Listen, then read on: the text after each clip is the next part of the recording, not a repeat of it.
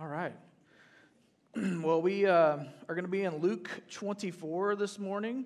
Luke chapter 24, we're going to be looking at the story of Jesus on the road to Emmaus with a couple of disciples. So we just finished a series in Jonah. Who enjoyed the series in Jonah? All right, there's like a handful of us. If Michael won't see the video of the service, so he won't see you. It's okay. I need to back up. Hey, look, before we even jump into that, I'm Clay. I'm one of our pastors here, and really, I've been with the Chelsea campus since the inception in the school, working with our community groups, Wednesday night discipleship, some men's ministry along the way, and now, just in the last month, not just in a part-time capacity, but now full-time capacity with you guys, working with our staff and some executive-type stuff that happens in the church, and then also community groups and those things. So I'm super pumped to be here with you in that capacity. My wife, Mandy, my boys down front, Seth and Asher, and then our little girl, Stella, who's on a last-second trip. So that's us. We're excited to be with you. So now, jumping back into this, Jonah was a great series, and I hope that you saw it in a new perspective, in a new light, and that the Old Testament didn't just seem so weird, right? And let's be honest, a lot of us avoid the Old Testament because it's old. It's hard to understand. It's written to a different culture.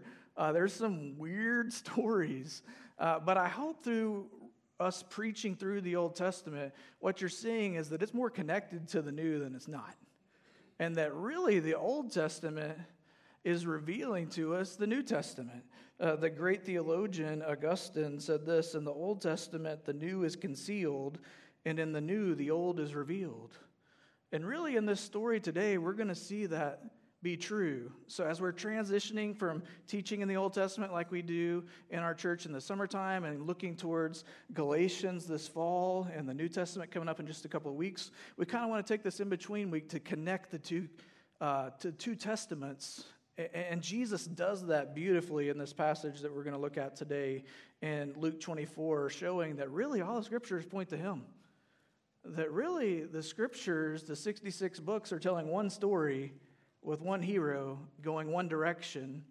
One direction, never thought I'd say that in a sermon. But one direction, and the direction that it's going is to reveal the Messiah. And that Jesus is him, and by his life, death, and resurrection, you and I can be reconciled to God, have redemption, and be saved, and have new life in him. And so that's what we're going to see in this passage this morning. So let's start to read, starting in verse 13 of Luke chapter 24. It says this: that very day, two of them were going to a village named Emmaus, about 7 miles from Jerusalem. And they were talking with each other and about all the things that had happened. While they were talking and discussing together, Jesus drew near and went with them. But their eyes were kept from recognizing him. And he said to them, "What is this conversation that you're holding with one another as you walk?" And they stood looking sad. Then one of them, named Cleopas, answered and said, "Are you the only visitor to Jerusalem who does not know the things that have happened there in these days?" And he said to them, "What things?" I gotta love that. And they said to him concerning Jesus of Nazareth, a man who was a prophet, mighty in deed and word before God and all the people, and how our chief priests and rulers delivered him up to be condemned to death and crucified him. But we had hoped that he was the one to redeem Israel. Yes, and besides all that, is now the third day since these things have happened. Moreover, some of the women of our company amazed us that they were at the tomb earlier in the morning, and when they did not find his body, they came back saying that they've seen a vision of angels who said he was alive. Some of those who were with us went to the tomb and found it just as the women had said, but they did not see. But him they did not see. And he said to them, "O foolish ones and slow of heart to believe all the prophets have spoken. Was it not necessary that the Christ should suffer these things and enter into his glory?" And beginning with Moses and all the prophets, he interpreted to them in all the scriptures the things concerning himself. So they drew near to the village to which they were going, and he acted as if he was going further. But they urged him strongly, saying, "Stay with us, for it is towards evening, and the day is far spent." So he went in to stay with them. And when he was at table with them, he took the bread, and he blessed it, And he broke it and he gave it to them, and their eyes were opened, and they recognized him, and he vanished out of their sight. They said to each other, "Did not our hearts burn within us while he talked to us on the road, while he opened the Scriptures?" And thus they arose the same hour and returned to Jerusalem, and they found the 11 and those who were with them gathered, saying, "The Lord is risen indeed and appeared to Simon." Then they told what had happened on the road and how he was made known to them in the breaking of bread. This is the word of the Lord, to which we say, thanks be to God. So as we look at this story, this amazing story, Jesus comes to two disciples who have not understood fully who he is, not fully understood their Old Testament scriptures.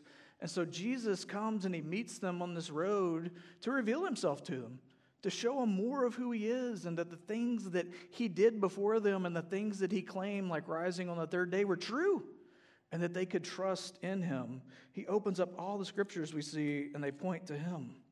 So 3 things I'd really like for us to see this morning. One is that Jesus interpreted the scriptures, showing them how the Christ had to suffer and why. 2, Jesus interpreted the scriptures, showing how all the scripture points to him. And then 3rd, God reveals himself to us in his plan for our redemption in his Son through the scriptures illuminated by the Holy Spirit. So these are the 3 things that we'll see in this story today. And I'll go ahead and warn you, point 1 is a lot longer than the rest, and that's intentional. So I know y'all get antsy, and you're like, where are you going with this? 1 is longer than 2 and 3, and it's intentional, so just hang in there with me. So let's go back and recap the story before we get into Jesus interpreting the scriptures for them. So they're on the road to Emmaus. It says that day. So it's the 3rd day. They mention that later in the story too. And they're wondering, is Jesus going to be alive? Is he going to do what he said he's going to do? And we see that in verse 17, when Jesus approaches them and is talking to them, that they are sad and they're starting to lose heart because it's towards the end of the 3rd day and they don't know that Jesus is arisen yet. So they're starting to lose hope. Their hope is fading. So these 2 disciples are leaving the other disciples and those gathered, and they're going to Emmaus. We don't know why they're going to Emmaus. Maybe it's their home, and they're kind of just like, we're done here. It didn't happen. You guys can stay here and see what happens at the end of the day, but we're just going to kind of pack it up and take it to the house. And so they're going and they're walking on the road, and Jesus, unknowingly to them, appears and walks with them. And Jesus comes up to them and says, "Hey, what are you guys talking about?" And they're like, "Are you serious? The town's like on fire right now, and everybody knows what's going on, and everybody's talking about this. Are you the only visitor to Jerusalem who doesn't know what's going on?" And he's like, "Yeah, I don't know what's going on." And I don't think this is Jesus just being like coy with them or joking around with them. I think this is Jesus trying to figure out, where are these guys at? Where are they struggling to believe? What's happening with them? And I want to meet them where they're at and minister to them. So then they tell him, "Hey, there's Jesus. He's a prophet, great before God. We saw him do all these mighty things. He claimed to be the Messiah. We hoped that he was this Messiah." But they had a hard time understanding the cross. They had a hard time understanding a suffering Messiah. And so Jesus comes alongside them to encourage them and to point them to himself. He says in verse 25, "O foolish ones and slow of heart to believe all the prophets have spoken." This is not Jesus putting them down. This is Jesus coming next to them, wanting to help them understand, wanting to help their slow hearts and their minds to understand fully who he is, to bring them to a place of belief. And in verse 26, he says, "Was it not necessary that the Christ should suffer these things and enter into his glory? And beginning with Moses and all the prophets, he interpreted to them all the things in the scripture concerning himself." So one of the things we see right off the bat, and Jesus identifies it, is that they just couldn't reconcile a suffering Messiah. To them, that would have been like an oxymoron. So this Messiah who we've been waiting for, and really this goes back to the Old Testament as well. It goes back to 2 Samuel and a promise that to David that there would be one from the line of David who would come and sit on the throne of David forever. There would be one who'd come and restore Israel to its glory, and that it would be a light to the nations. So this is who they're looking for, and the Messiah is someone who would come and reign and rule. And so it's hard for them to understand, how are you going to come and redeem us and restore us and you die?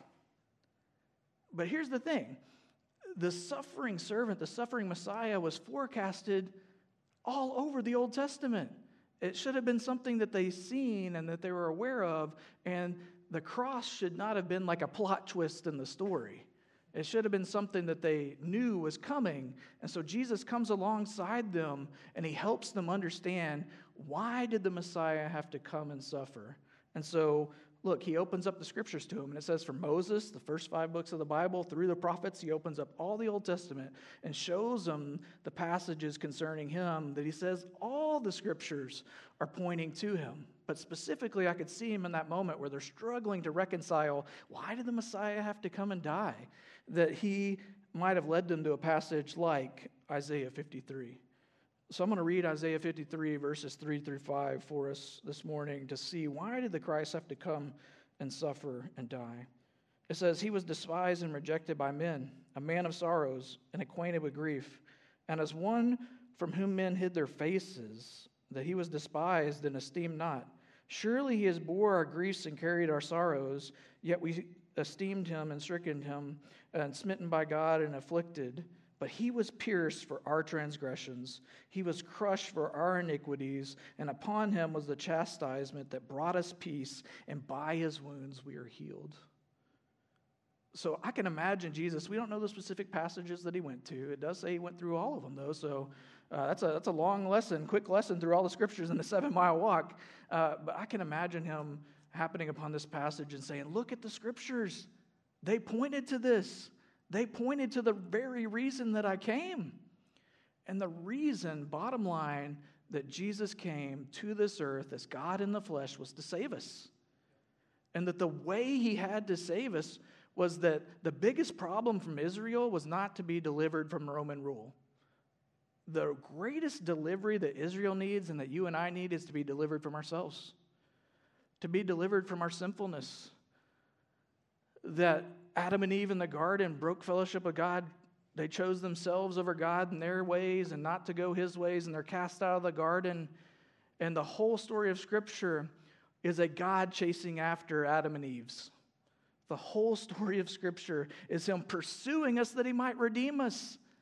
We see in the Old Testament a huge cycle of sin that just goes unchecked in people's lives. God puts in a whole sacrificial system that when they sin, they have to bring these certain sacrifices, and blood is shed of innocent animals to cover their sin. This is foreshadowing and pointing to Jesus.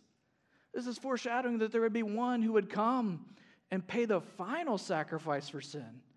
One who would go to the cross and do the things it says here in Isaiah 53, that he would bear our griefs, that he's carried our sorrows.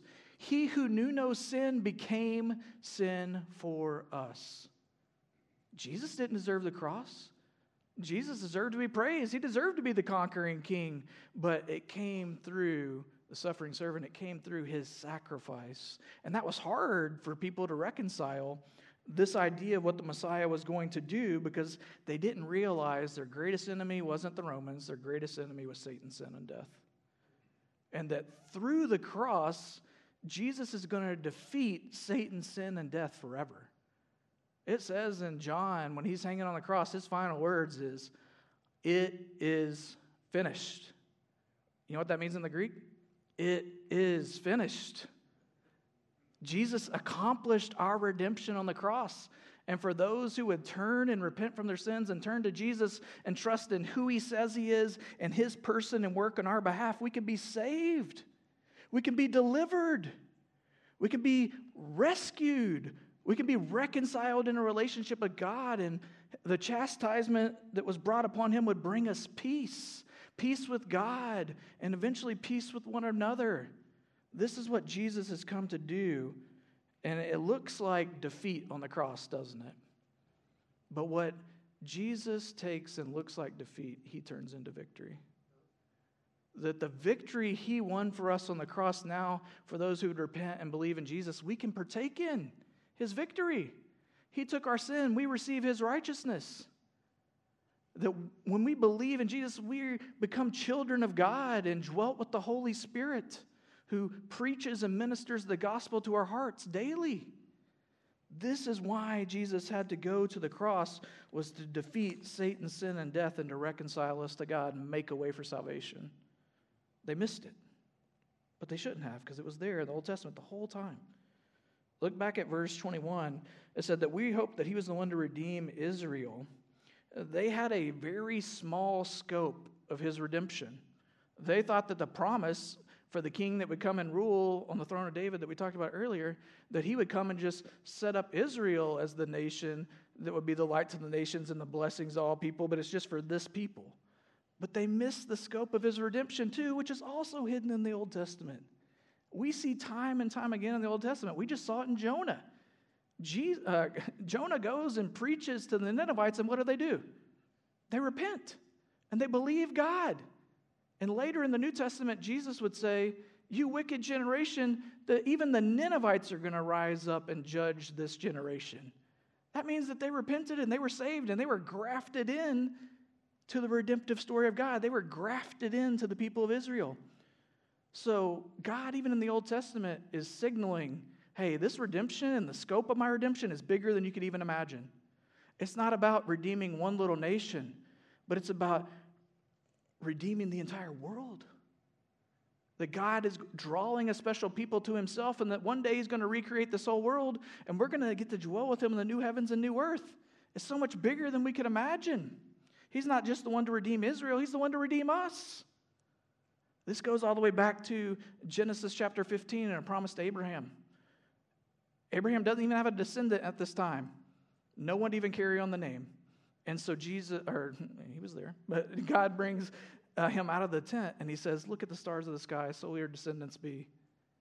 How hard was it for him to believe God in that moment? He's old. He doesn't have an heir. He doesn't know how this is going to happen, but you know what it says in that moment? He trusted God. You know what it says about Abraham? It's counted to him as righteousness. Not because Abraham was righteous, but because God's righteous, and he trusts his righteous promise. And that promise to Abraham is fulfilled in Jesus Christ. He's the one. He's the offspring, Paul says in Galatians, and we'll see that later this fall, that he's the offspring that would come and bless all the nations. That he is gathering a people to himself. Think about other Old Testament stories where he's grafting in Gentiles, like Rahab. They're getting ready to go and take the promised land. They send some spies to check out Jericho. It's a great fortified city. And a prostitute hides them out, Rahab, and upon hiding them out and keeping them safe, she says, when you come and destroy this place, because I've heard about your God, he's coming, would you save me and my family? And guess what? That happens. And Rahab, on the next time, we see her in the scriptures is, anybody know? In the book of Matthew, in the genealogy of Jesus, there is a foreigner, a Gentile prostitute redeemed by the story of God, and she's in the line of Jesus.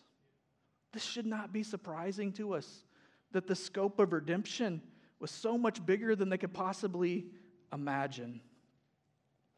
Not only did they struggle with a suffering Messiah, the scope of his redemption, they struggled with the resurrection, right? And that makes sense. We can probably identify with that one, right? We believe that God came in the flesh and defeated sin and death, died a real death, and that he's resurrected, ruling and reigning in heaven right now, and we can trust him. I get how that can be hard.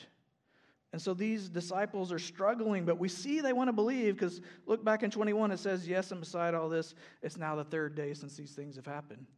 They're remembering that the resurrection should not have been a surprise ending to the story. They're remembering that Jesus taught, on the third day, I will arise. Now, bodily resurrection in the Old Testament is harder to see. There's one clearer picture of that in Daniel 12:2. It says this, and many of those who slept in the dust of the earth shall awake, some to everlasting life and some to shame and everlasting contempt. So we see this foreshadowing of what's going to happen at the end of time. Both Jesus and Paul affirm this teaching in John 5 and Acts 24. But really, this is where we see something hidden in the Old Testament that Jesus is revealing in the New Testament, and it's his resurrection. He tells his disciples of his death and resurrection because he doesn't want these disciples to be in the place they're at. He doesn't want them to be departed from the disciples, not gathered with them, not hoping to see a miracle at the final hour of the third day. He doesn't want them departing and going back to their former life and without hope and dejected and being sad, like it says in the verse. He wants them to have hope, so he meets them there and gives them what they need and reminds them and shows them of his resurrection. This isn't the first time Jesus has talked about resurrection. In Luke 9, we see Peter declare that Jesus is the Christ. He says, hey, some people think you're a prophet. Some people think you're a miracle worker. I think you're the Christ. I think you're the Messiah. And Jesus confirms to him that's true and that God has revealed that to him. He didn't come to that on some kind of conclusion on his own. And then on the heels of Jesus revealing who he is and Peter affirming it, he goes immediately into what he has to do. He says this in Luke 9, 21 and 22. And he strictly charged them and commanded them to tell no one, saying, the Son of Man must suffer many things and be rejected by the elders and the chief priests and the scribes and be killed, and on the third day be raised. And then we know Peter's response to that, right? Peter's response is, no way, Jesus, is this going to happen to you? Even Peter in that moment is struggling with a suffering Messiah and a limited scope of redemption and not understanding the resurrection. But this is the way that Jesus has to go to create the kingdom that he has come to create. The resurrection shouldn't have been a surprise. He gave his disciples these words about his person and work so that they could have hope and that they might believe. And here these disciples are struggling in the last hour to believe, yet Jesus is meeting them exactly where they are. And I can't help but see myself in this story, to see us in the story as these disciples, right? We're these disciples, whether we like to admit it or not. I'm slow of heart than I want to be, to believe Jesus is who he says he is and he's accomplished my salvation. And I need Jesus to meet me where I'm at on my road, on my journey, to be able to navigate the circumstances that are in front of me. And so do you. And Jesus wants to do that today just like he did with these disciples. He wants to meet you where you're at and remind him of the hope of his life, death, and resurrection. He wants to meet you where you're at and draw you into his redemptive plan. So we see Jesus coming along these disciples to give them hope, to show that it's the third day, and little do they know it, but they're walking with Jesus. And so we don't need to allow our present circumstances to color our picture of God. We don't need to allow the present circumstances to just hide God from us. That sometimes it gets so dark that we can't see the light in the darkness, yet we know from the scriptures that we might be walking through some hard stuff. We might not see a way through, but even when we don't see it, God's working. That even when we don't feel it, he is with us, and that he meets us in our present circumstances, and he gives us what we need to believe. This is why we preach the gospel at this church every week. You want to know why? Because you and I will walk out of this place and forget it. And not intellectually, right? I mean, functionally in our lives, we will all affirm the resurrection in here, all affirm Jesus and that we are in him and we're saved, but then we'll walk outside this place and some choices we make and words we say and things that happen won't reflect that we really believe it. And then we have to repent and believe again and try to walk in new obedience. And that's what we have to do, to know that Jesus is with us through our present circumstances, and he calls us to live by faith, not by sight. He calls us to trust in his promises and to walk with him through the hard times. And you know what? Isaiah 53 rings in my head again. Jesus was a man of sorrows. He was a man acquainted with grief. He was one who walked the road that we walked. He's not a Savior that can't identify with us. God meets us in our struggles and gives us what we need to believe, and he does it for these disciples. Secondly, we see that Jesus interprets all the scriptures, showing how it all points to him. It says that not only did he show him why the Messiah have to suffer and resurrect and enter into his glory, but beginning with Moses and all the prophets, he interpreted them all the things in Scripture concerning himself. You know, Jesus affirms this in John chapter 5, 39, and then 46 through 47. He says this, "You search the Scriptures because you think that in them you have eternal life. And it is they that bear witness about me. For if you believed Moses, you would have believed me, for he wrote of me." And think about how mind-blowing that would have been when Jesus is saying that to the Pharisees. "But if you don't believe these things written, how will you believe my words?" So Jesus is saying, hey, y'all have missed your Old Testament. It points to me. All the stories whisper my name. All the types are pointing to me. Again, I said in the beginning, the Bible's 66 books, but it's really one overarching story. And the overarching story that guides all 66 books, and they all reveal it in different ways, and it all goes in one direction, is that there's a story of a triune God who is seeking to rescue us, reconcile him to himself, redeem us, and give us new life. That is where the whole arc of the scriptures are pointing to, where all the 66 books are going. We have these different characters that we love, especially in the Old Testament, and these stories that we latch onto. But guess what? They're not the hero of the story. They're pointing to a greater hero to come, Jesus Christ, who could accomplish the things that they could not. Now, look, I could continue to expound this point and probably do it kind of poorly, maybe. So a lot of these things that I'm saying right now, I learned from a guy named Tim Keller, one of my heroes of the faith. And so we're going to watch a 2-minute video and let him expound on this probably better than I could. Jesus is the true and better Adam who passed the test in the garden, his garden, a much tougher garden, and whose obedience is imputed to us. Jesus is the true and better Abel, who, though innocently slain, has blood that cries out, not for our condemnation, but for our acquittal.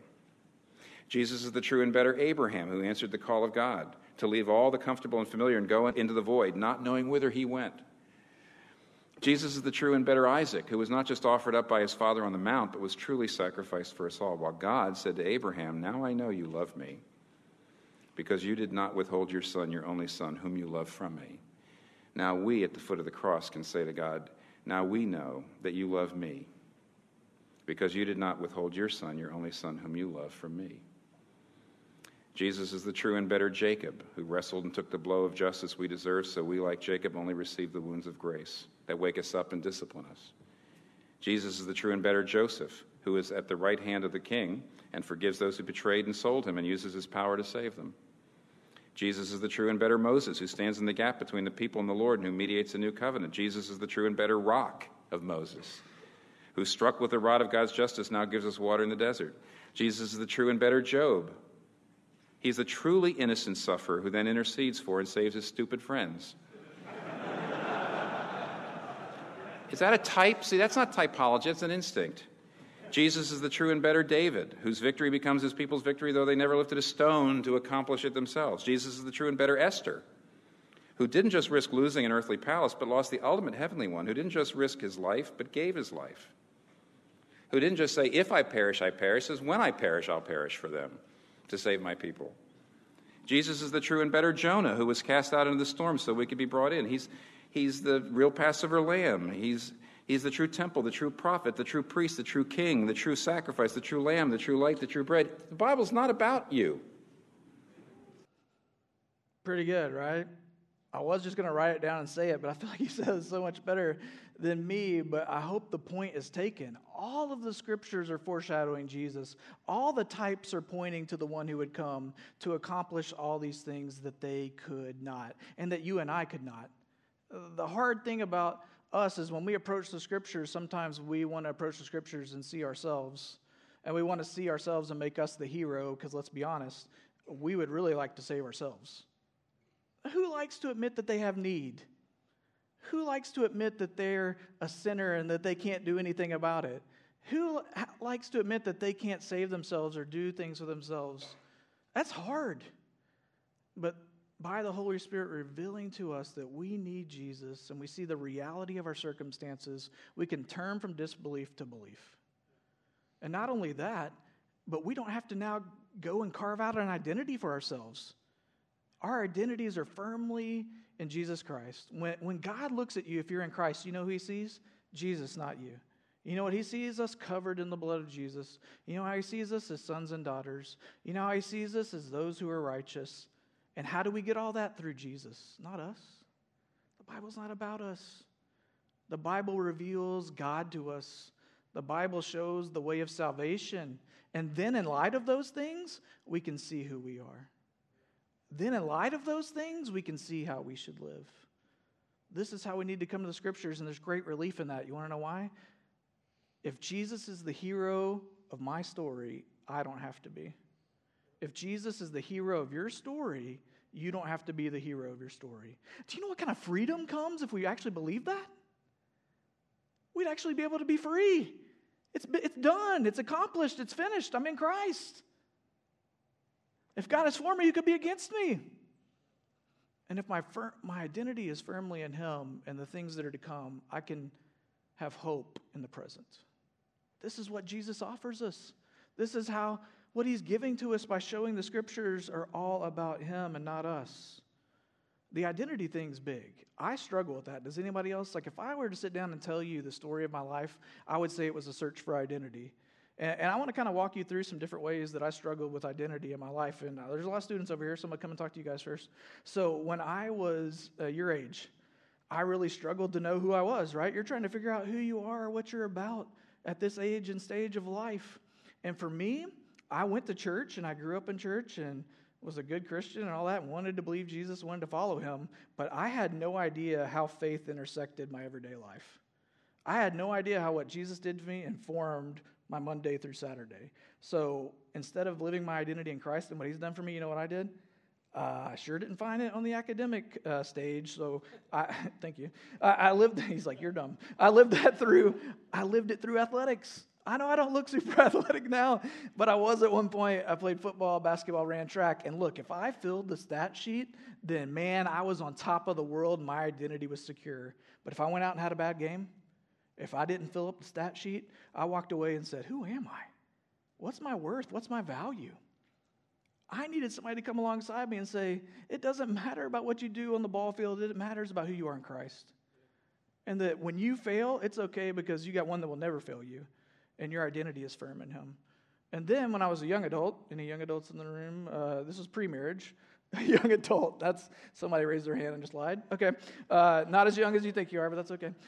So when I was a young adult, I tried to find identity through relationships. Anybody else do that? So I would go from relationship to relationship with girls because I really wanted it to be about me. One of the things that was really great about when Mandy and I met was she was into me and I was into me. And so it worked out like really good at first.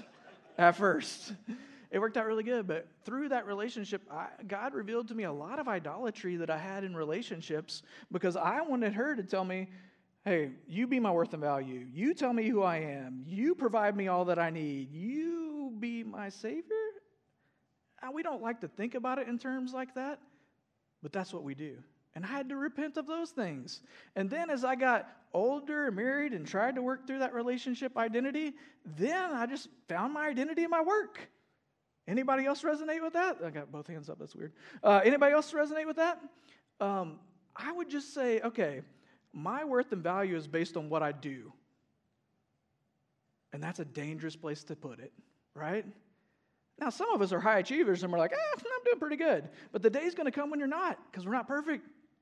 And in those days when we are trying to find our identity in something we're not found, try to find it in, they fail us. And then we start to wonder who we are and what we're about.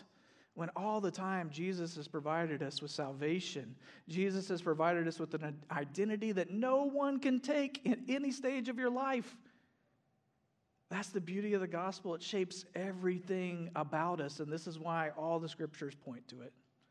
Lastly, God reveals Himself and His plan for our redemption through His Son, through the scriptures, illuminated by the Holy Spirit. I know that's a lot, but we see the whole Trinity working there. God plans, God the Father plans, Jesus comes, accomplishes our redemption, and then the Spirit comes and applies it to us. That's the simple way to say that. And so I know when we read this story, we want this road to an Emmaus moment, don't we? Anybody else think that?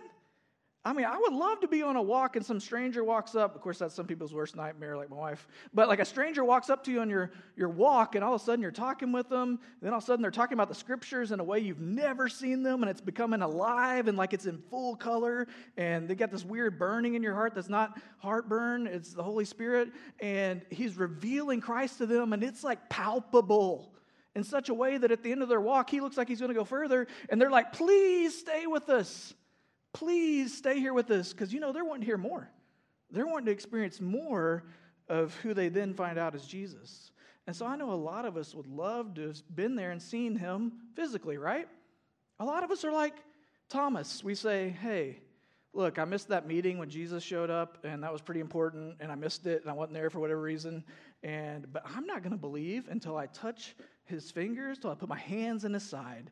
8 days later, Jesus shows up to the meeting, and Thomas is there this time, and he walks up directly to him, and he says, touch my hands, touch my side. He gives Thomas everything he needs to believe in that moment. And then Thomas says, my Lord and my God, my Lord and my Savior. And he says, do you believe because you've seen? Blessed are those who will never see and believe. You know who that is? You and I. We might not see Jesus physically resurrected, and he appears to them in a very specific way because it's the third day and he's showing them the resurrection's real. And then they run back to Jerusalem in the middle of the night to tell them what had happened, only to have Jesus show up in the middle of their story and be like, it's true, I'm here, if you keep reading the story. And so here's the deal. When he opens up the scriptures to them and their hearts burn, it's because the Holy Spirit is revealing Jesus to them. And that's the way he reveals it to us. That when we engage this book, it's not another book. When we read these words in this scripture, it's the very words of God revealing who he is to us, revealing to us our need for salvation, revealing that Jesus has done it all by his life, death, and resurrection, and that we are secure in him and have identity and so much more and a hope for tomorrow. So as we approach the scriptures, do we come to it to experience Jesus? Do we come to the scriptures to have him revealed to us? Do we come to the scriptures to commune and connect with God? I think a lot of us fall into a couple of different traps when we're reading scripture. One is the checklist, right? Right? Anybody do this? I do this sometimes. I'm not afraid to admit it. That sometimes I go and feel like I have to read God's word today because if I don't read it, he won't love me anymore. That's a bad motivation for doing that. If Jesus has accomplished it all and I'm in him, Jesus loves me on the days I read his word and honestly the days when I don't. So what's my motivation for coming to this word? It's not to check off a list to add to God's grace or to keep me in his good graces. That's bad theology. But another temptation is this, that we come to the Bible and we're like, okay, God made us, he created us. This is a roadmap for life. It can tell me how to live. And so we go to it and we mine the scriptures for life hacks. All we're really wanting is to come to the word and say, okay, Jesus says to live this way, so if I live this way, then he'll give me this. And what we're wanting him to give us is a better life. What we're wanting him to give us is maybe prosperity. You know what we're missing in the midst of it? Jesus himself, the giver. We just want the things that Jesus can give us, not Jesus himself. I fall into both of these traps, and so do you. But the great news this morning is that we can repent of our bad Bible reading. That we can open up the scriptures this afternoon or tonight or tomorrow and say, Lord, I want to experience you and see you revealed in the pages of scripture that I might believe. Believe anew, believe refreshed, that I might actually go out on Monday morning and live in light of your glorious gospel. That I might go out and live it out with the people in this room. That I might go out of these doors and live out the gospel in such a way that you might draw people to yourself through the way I live. These scriptures reveal why Jesus had to die. These scriptures reveal the resurrection. These people reveal our triune God, Father, Son, and Holy Spirit to us and the redemption that they've made through us through Jesus Christ's life, death, and resurrection. And that we can encounter God in these scriptures and he will reveal himself to us. So if you're looking for God, look no further than this book. And ask him to reveal himself to you. He will, he wants to. Just like he revealed himself to these guys on the road to Emmaus. So let's take a moment and let's bow our heads in prayer as we think about coming upon a time of response. And as we think about this time of response to God's word, I want you to just take a moment and ask God where you need to see him more clearly. Perhaps you need to go back to being in awe of what he's done to accomplish your salvation. Maybe you need to better see that the scriptures point to Christ and his redemption. Maybe we need to repent of our bad Bible reading, that the Lord might lead us to his word, to commune with him, and to live in light of who he's made us. So in this moment, whether you pray or whether you sing, or I'll be down front if you'd like to pray about anything, I'd love to pray with you. We're just going to take this time and respond however the Lord leads us. So let's pray here for a second before the guys lead us in a song. Lord, we thank you that you don't leave us on our own, that you broke into real time and space as God in the flesh to do something about our sin, to deliver us from Satan, sin, and death, our greatest enemies, that we could have new life in you. Lord, we thank you for Jesus. Thank you for his perfect record. Thank you for his righteousness. Thank you that when we believe in him, we turn from our sin to you and we are renewed and we are called sons and daughters of God.